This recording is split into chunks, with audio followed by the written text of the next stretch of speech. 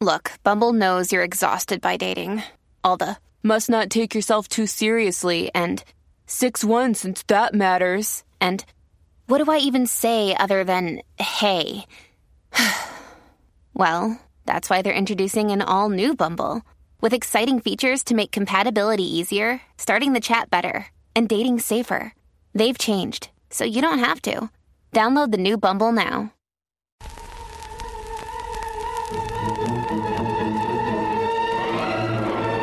You're listening to I Love Old Time Radio with your host, Virtual Vinny.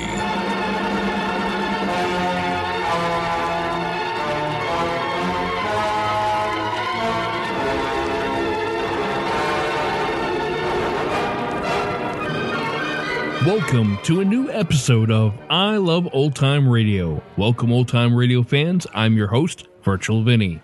You can interact with us via social media on Facebook at I Love Old Time Radio and on Twitter at I Love OT Radio. You can send feedback to us via the contact form on our website at iloveoldtimeradio.com. You can also anonymously tell us what you think of the show by filling out our survey at iloveoldtimeradio.com/survey. This episode is brought to you by the live broadcast of It's a Wonderful Life. Join us Christmas Eve starting at 8 p.m. Eastern Standard Time for Jimmy Stewart and Donna Reed as they reprise their roles in this radio adaptation. I'll be in the chat room live with everyone, so join us, won't you? I Love Old Time Radio produces a new show every Monday through Friday, each day with a different theme. We solve a mystery with Richard Rogue on Wednesdays on Rogue's Gallery. It's been 2 episodes since last week, so this is number 36, originally aired February 21st, 1946, and it's entitled The Triangle Murder Case.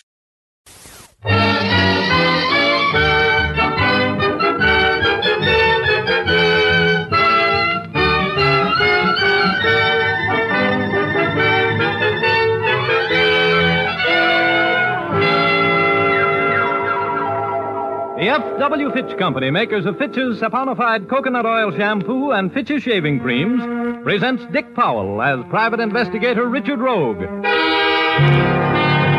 Rogue's Gallery.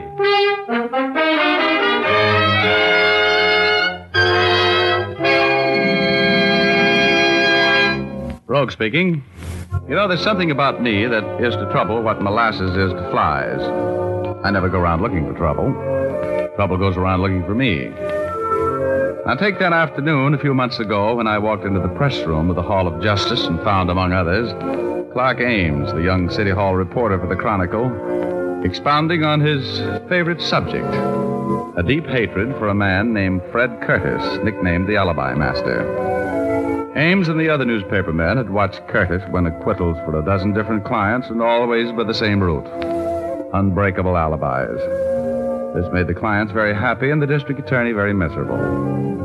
The Chronicle, a crusading newspaper, had, at the instigation of Clark Ames, been running an anti-Curtis campaign, bordering pretty close on libel. And Curtis, who was sharper than a razor's edge and harder to catch up with on the horizon, hated Ames with a wonderful passion. Curtis had won the last round, and Ames was telling me about it. So Curtis goes to Williams, my managing editor, and threatens a libel suit. Well, I had gone a little overboard, I guess. And Williams had to let me go. Temporary layoff until the heat died down. But now I'm back on the job, Rogue, and I'm solid. And you wait until that phony Curtis sees me sitting here. Wait till he finds out I'm back on the job. Huh? Now, look, Ames, I've been around this town for a while, and if I'm picking out a guy to buck, it won't be Fred Curtis, huh? How come you decided to make a career of locking horns with the smartest mouthpiece in the business? How do you expect to win? Oh, don't worry about it, Rogue. I got that phony right where I want him. You wait a couple of days, that's all. Mr. Alibi Master Curtis is going to be nailed to the Chronicle's masthead. Hello, Ames. Did I hear you taking my name in vain? Could be. How uninteresting. What are you doing sitting around in the press room? It's reserved for the working press. Hello, Rogue. How's your trial going, Curtis? Oh, my client will have dinner at home tonight. Jury just retired. Your client is guilty as the devil, Curtis. What's his alibi this time? Now you know he couldn't have committed the crime. I've just proved to the jury that he was in San Francisco at the time the murder was committed. How are you getting along on your unemployment insurance, Ames? It was a pleasure getting you fired. Too bad it didn't last.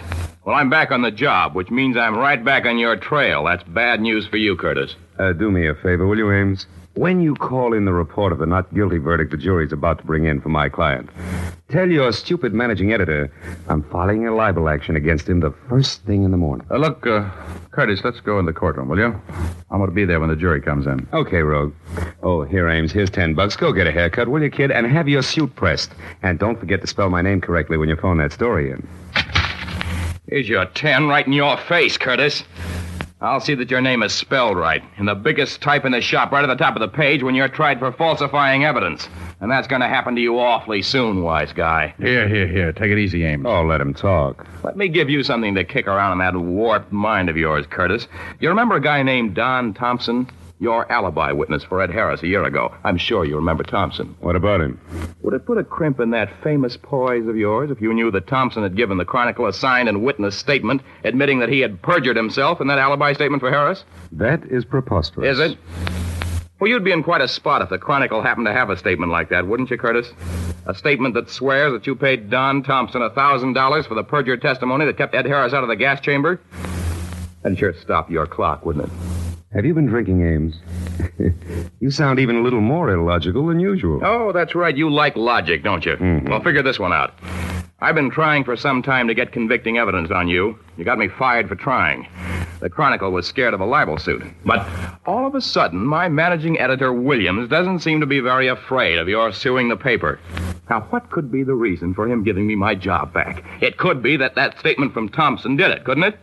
All right, now sweat it out, Curtis. You'll be seeing your picture in the Chronicle with bars in front of you and a number on your chest in about 48 hours. Not even one of your phony alibis can keep you out of this rap, big shot. I suppose I should be annoyed by such juvenile threats, but I just don't seem to be able to take you seriously, Ames. And the next time I give you my attention, you'll never work on a newspaper again. Coming with me, Rogue? No, not now, no. I think I'll stay here and use the telephone.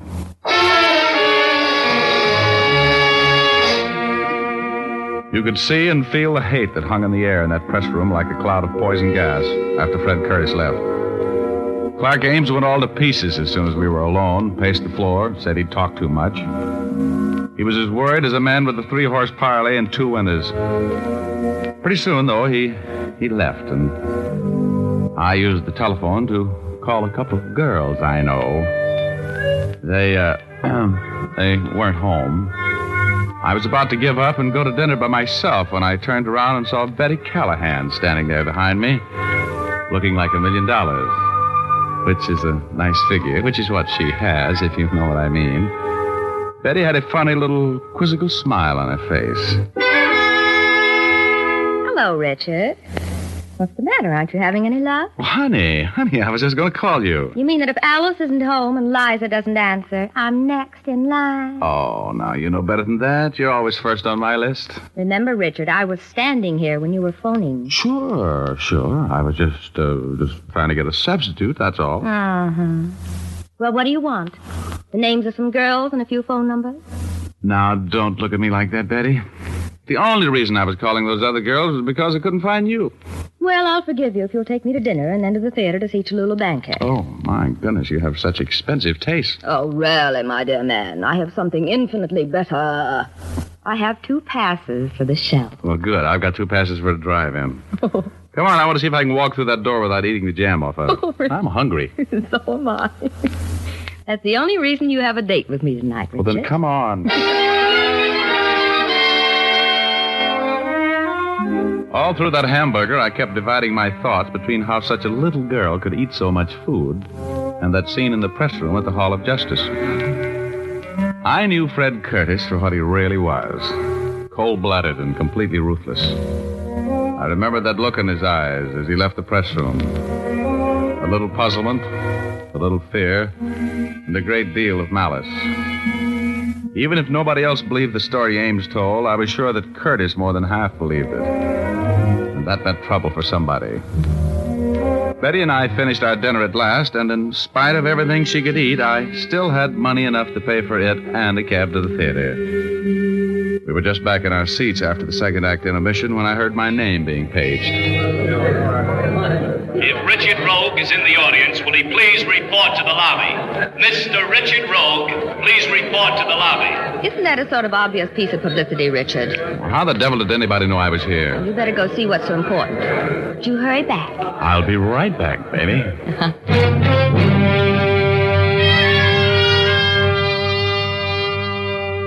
I had a bad hunch as I walked up that aisle. Those little chills that always race up and down my spine when I'm walking into trouble were acting up. I didn't know what to expect as I walked out into the lobby. Then I saw Clark Ames standing there. His face was as white as a dove's wing, and his eyes had the strained look that is the aftermath of seeing violent death. Rogue. Yeah, what's the matter, Ames? You look like you've seen a ghost. I've seen something worse, Rogue. You gotta come down to the Chronicle with me. Now, get a hold of yourself. You're shaking like a dice cup. What's the matter? Williams, my managing editor, was just killed. Huh? Murdered in his office.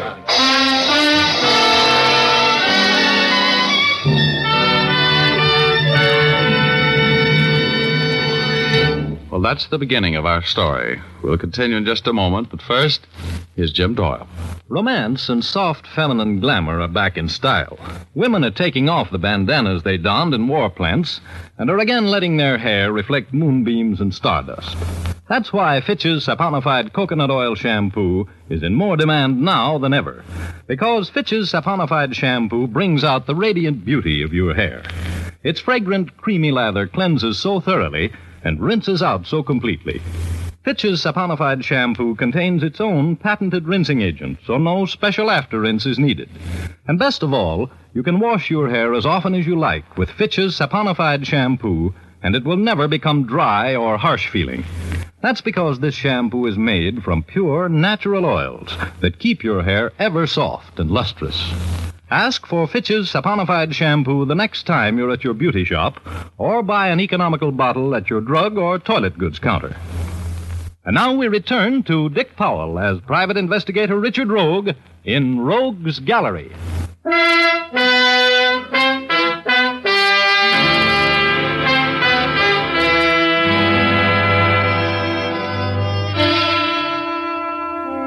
Well, I was working. The publisher of the Chronicle was paying me $1,000 for putting the long, cold finger on the murder of Williams, the managing editor. I was pretty sure I knew who the murderer was, so it looked like a soft buck. When Ames and I arrived at the Chronicle, homicide was already there. My friendly enemy, Lieutenant Urban, was in charge, as usual. He walked over from where he was examining the remains of the late Mr. Williams. Hey, Sam, help me with this. What are you doing here, Rogue? Now, Urban, you know whenever anything comes along you boys can't handle, they always send for me. Who's paying you? The publisher of this paper. Now, shall we go on with the third degree, or shall we get to work on the murder? What do you know about it? More than you do. When was he killed? The medical examiner says he got it about 2 hours ago. Stabbed to death with his own copy shears, huh? Yeah, the last edition had already gone in. No one else was in the city room when it happened. Found a motive? Well, look at the office. Every file's been emptied. The murderer was looking for something, Rogie. Yeah, I wonder if he found it. You wouldn't know what it was, would you? Yeah, I might. I might at that. I heard the Chronicle had a signed confession from Don Thompson. We're going to run it tomorrow. Now, what was Thompson's confession? Come on, Rogue, you might as well give me all of it. Well, it seemed Thompson was confessing that he had been paid quite a sum of money for a job of perjury by Fred Curtis, commonly known as the Alibi Master. In words of one syllable, so you can understand it, Urban, Thompson sold the Chronicle information which would have put Curtis away for about 10 years. Curtis, eh? Well, looks like this is going to be a simple case. Could be, yes. Hey, Ames, you know where Williams kept that Thompson confession? It was in the top drawer of this file. It's gone. Uh-huh. Well, I guess that settles that, Urban. That's too easy. Curtis knows every trick in the book. Hello, Urban. May I come in? Yeah. We were just talking about you, Curtis. You're very welcome. I figured I would be. Why did you kill him, Curtis? You knew you'd be the number one on the suspect parade. Oh, that's not very smart, Rogue. If I had killed him, I would have been much more clever about it. I wasn't within 100 miles of here when he was killed. Well, that sounds familiar. I know I'm wasting my time asking this, Curtis, but you can prove that alibi, can't you? Of course. I was on my ranch in Antelope Valley when I heard over the radio that Williams had been killed. I suppose suppose my friend Rogue has told you of the fantastic story a drunken reporter named Ames was shouting in the press room at the Hall of Justice today? Yeah, I told him. He knows all about it. Oh, incidentally, Thompson's little composition is missing. The man who killed Williams lifted it. Very convenient for you, wasn't it, Curtis? Convenient? Oh, there never was such a confession. There couldn't have been. Because there wasn't the slightest background of truth for the wild tale Ames told today. Okay, Curtis. We'll let you know what we think of the story after we've checked your alibi.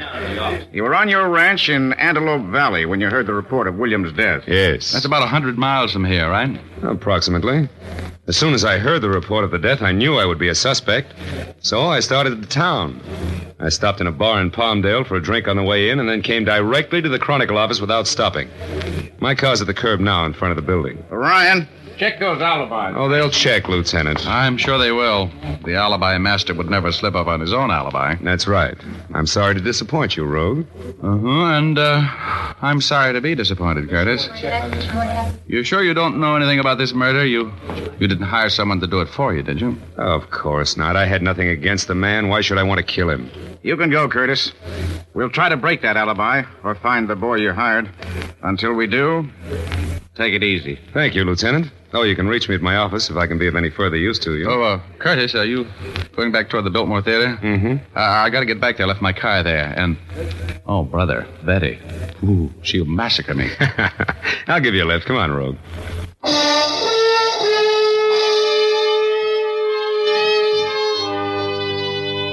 This Curtis guy was strictly the deluxe type. His car was a long, sleek black job a few sizes smaller than the Queen Mary, but with approximately the same amount of power. We got in. Curtis turned on the ignition, and the gas gauge swept clear across to full. Curtis had said he drove directly from the bar in Palmdale to the Chronicle office without stopping. About 70 miles. Mr. Curtis's carefully planned alibi was not so carefully planned. I was enjoying a short ride with a murderer. He saw my eyes on the gasoline gauge, followed them with his own, and then put his hand in his coat pocket. I knew there was a gun in it. As we drove away from the curb, I picked up a copy of the Chronicle, which had been lying in the seat beside me. I thought perhaps if I could hide my thoughts a little better, if I pretended a great nonchalance, with no part of which I felt. Curtis was not sure that I'd attached the proper importance to the story the gas gauge told. He was being nonchalant, too. I had a little dough riding on prevaricator 7 today when I came out. Ought to be in that paper. Final results. Where'd you get it? I bought it in Palmdale. Then? This is the Bulldog edition. Oh.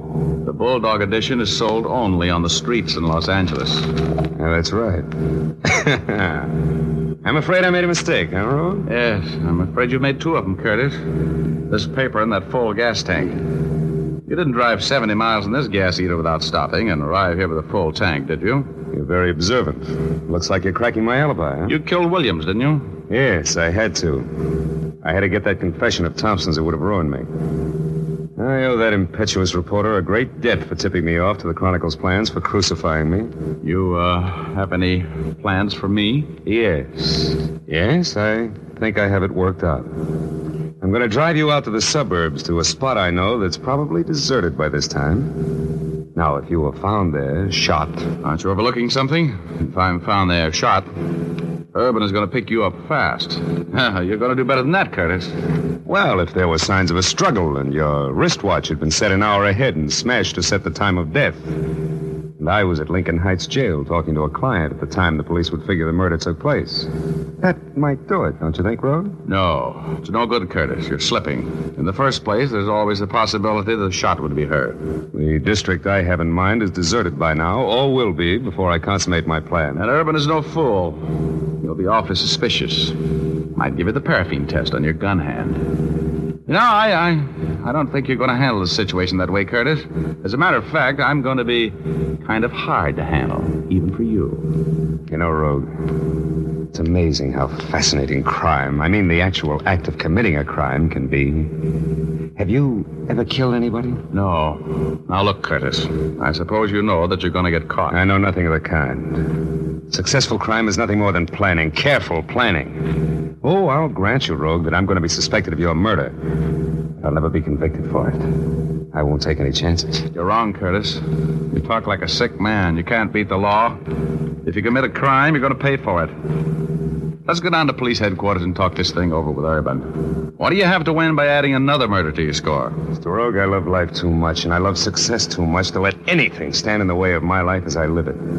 You just can't understand that, can you? You think that a man of my background and position must be horrified at the thought of taking the life of another human being. Well, you're wrong, Rogue. I have my own code, my own ethics.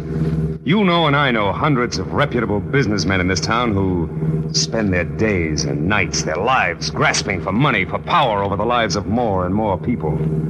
Yeah. Well, when one of them wrecks another man's life for his business, it amounts to a victory, which is celebrated by the wrecker at his club that evening. If the victim commits suicide, and he often does, they're sorry. That's all. It's just business.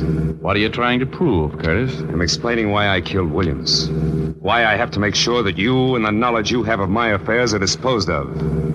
It's a matter of business, Rogue. No, you're crazier than a coot. You know that, Curtis. You're not talking like a rational person. You're going to pay for this crime. Don't move. Put your hands back in your lap. I think you know that I won't hesitate to kill you here on the road if it becomes necessary. Set your watch up an hour. 1 hour, Mr. Rogue. Okay. You got a new plan? Yeah. We're on the outskirts of town. I'm going to stop the car when I come to an advantageous place. Then I'm going to knock you unconscious with a tire iron, smash your watch, throw you onto the road and run over you. To all appearances, your murder will be the result of a hit-and-run accident. I will have an alibi which will make it impossible for me to have been in the vicinity at the time of the accident. That, I think, is a perfect plan. It's full of holes. In the first place, Urban will check the tread on your tires, and in the second, he'll never fall for that smash watch trick. You'll never get away with it, Curtis. You've been buying up juries and alibis and evidence for so long that you forgot that they're honest people. People who can't be bought. Urban's one of them. He'll stay with you until he gets you for killing me, Curtis. Now, you'll have to come up with a much cleverer scheme than what you've thought of so far. Maybe you're right, Rogue. What are you doing? What I'm going to do now, Mr. Rogue, won't need any alibi. Look out, you fool. Curtis! Curtis, give me that wheel. Sit back there, Rogue. Get your foot off that accelerator. You're going to hit. Turn that wheel. Give me that wheel, Curtis. Goodbye, Mr. Rogue. Let go of that wheel. Let go or I'll shoot.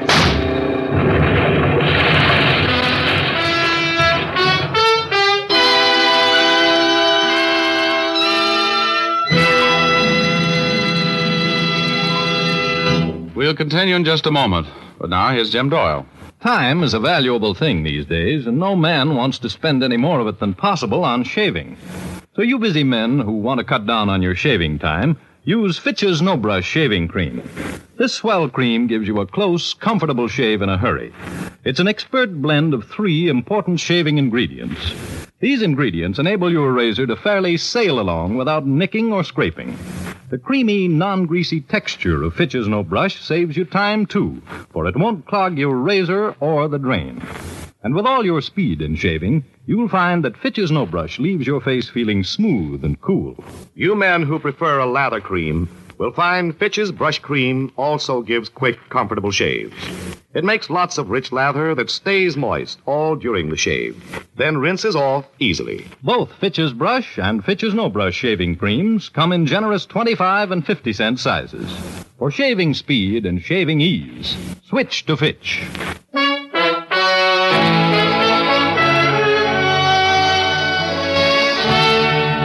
Now back to Dick Powell as Richard Rogue in Rogue's Gallery.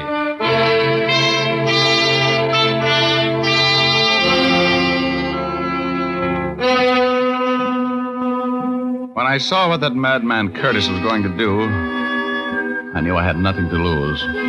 He had that big, powerful car wide open and heading straight for a stone wall. I tried to grab the wheel and turn it. He fired at me just as we crashed into the wall.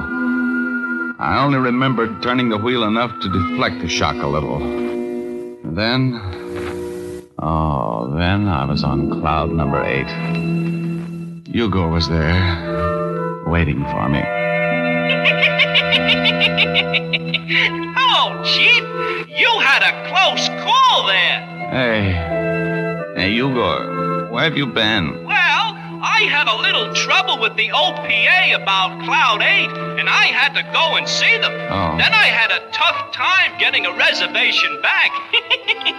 But I'm glad to see you, Rogie, with your usual bump on the head. Oh, am I dead? Only the good die young, Rogie. Hey, you got company. An old friend of yours is up here. Look, over on Cloud 9. See him? Oh, Curtis. He isn't dead either, huh? Oh, no. But I sure thought I was out of a job when I saw you slamming into that wall, Rogie. You ought to take better care of yourself. For me. Yeah. Look, I gotta get out of here, Igor. How badly am I hurt? Oh, you're okay. That car was built to take it. You won't be playing any gin rummy for a while, and you can't collect on your insurance. Give me a little boost over the side. Will you, Igor? I gotta get downstairs before Curtis does. Sure, Chief. Here you go. So long, Rogie.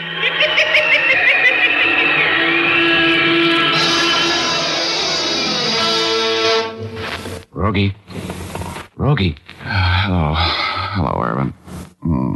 Fancy meeting you here. Receiving hospital? Yeah. What have you been up to? What were you trying to do? Kill yourself? No. Is Curtis here? Yeah. Now, I'll ask the questions. What happened? How badly is Curtis hurt? Leg broken, that's all. He's still unconscious. Look, Urban, he killed Williams. He tried to kill me. He admitted it, eh? Yeah, after I caught a couple of flaws in his alibi. You got enough dope on him to make it stick? I don't know. It would be my word against his. But I got an idea. An idea that might cinch the deal. Every once in a while, you do have a good one. Get the chief surgeon over here, will you?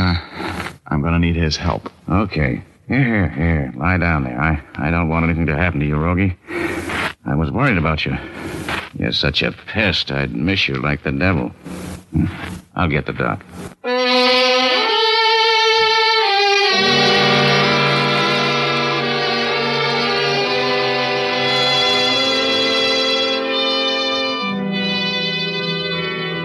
When I outlined my scheme to the chief surgeon, he looked for a minute like he might call him the head of the psychiatric ward. But with Urban's help, I finally got him to agree to play it my way. He bandaged Curtis from head to foot, put constricting straps across his chest, and cinched him down like a saddle on an outlaw horse. Then they put him in an oxygen tent and brought him out of shock. Urban pulled out all of the stops as he stood by the side of the hospital bed and talked to the murderer, like a father. Curtis, can you hear me? Yes. Who is it? Lieutenant Urban. Did the doctor give you the bad news yet? Yeah. Crushed chest. Nothing they can do, I guess. No. You haven't got long to live. Anything you want to tell me? Might as well go with a clear conscience. Did you kill Williams? Yeah, I killed him. I had to do it. I killed him.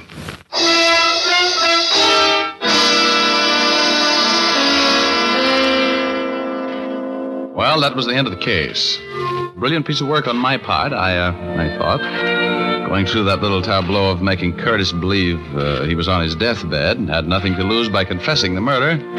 And, I love that Urban. He's so proud of the fact that he confined his remarks to the truth when he was talking with Curtis. All he said was, "You haven't long to live." Remember?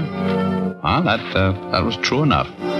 Curtis was executed a few months later, which proves that the theory about perfect crimes is as foolish as a sure way to beat roulette.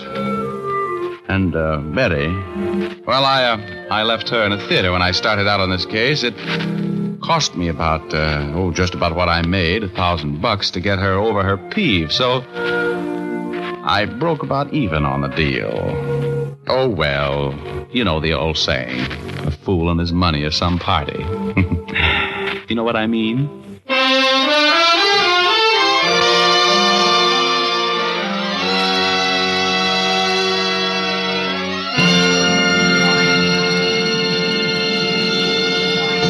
This is Dick Powell again, ladies and gentlemen. Hope you enjoyed our story tonight. Ray Buffum wrote it. Leith Stevens composed and conducted the music, and Dee Engelbach produced and directed. Don't forget, you've all got a date with us next Thursday night. We have a story for you about the last time Rogue saw prison. So make a date with us, will you? Thanks for listening. And now, once again, here's Jim Doyle. Be with us again at the same time next week. Oh, and be sure to see Dick Powell in his latest RKO picture, Cornered, at your local theater soon. Remember, tune in next Thursday, same time, same station, when you will again hear Dick Powell as Private Investigator Richard Rogue in Rogue's Gallery.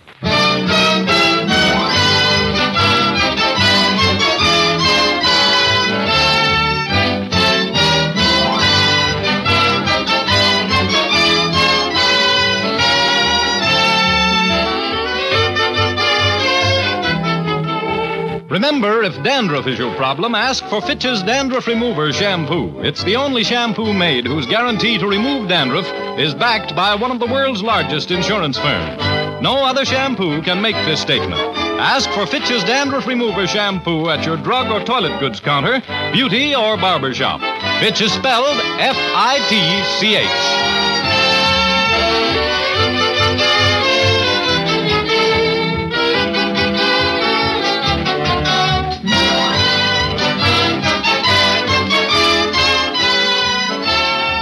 You're listening to I Love Old Time Radio with your host, Virtual Vinny.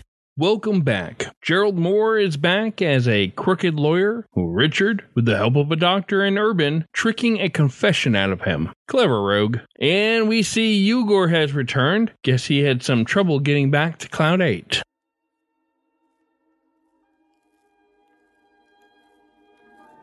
And that's going to do it for our program. You can find I Love Old Time Radio on iTunes, the Google Play Store, and on Stitcher. You can listen to us on your Alexa device through TuneIn. Please take the time to rate us and leave a comment as well. Like us on Facebook at I Love Old Time Radio. Follow us on Twitter at I Love OT Radio. Comments and questions can be directed to our website at iloveoldtimeradio.com. Support the show by joining our Vintage Radio Club at iloveoldtimeradio.com/vintage. Or send a one-time donation at iloveoldtimeradio.com/support. Another of Arch Obler's Tales of Intrigue on Lights Out tomorrow. And next Wednesday, another episode of Rogue's Gallery. And don't forget our live broadcast of It's a Wonderful Life live on YouTube next Monday on Christmas Eve at 8 p.m. Eastern Standard Time. For iloveoldtimeradio.com, this is Virtual Vinny signing off.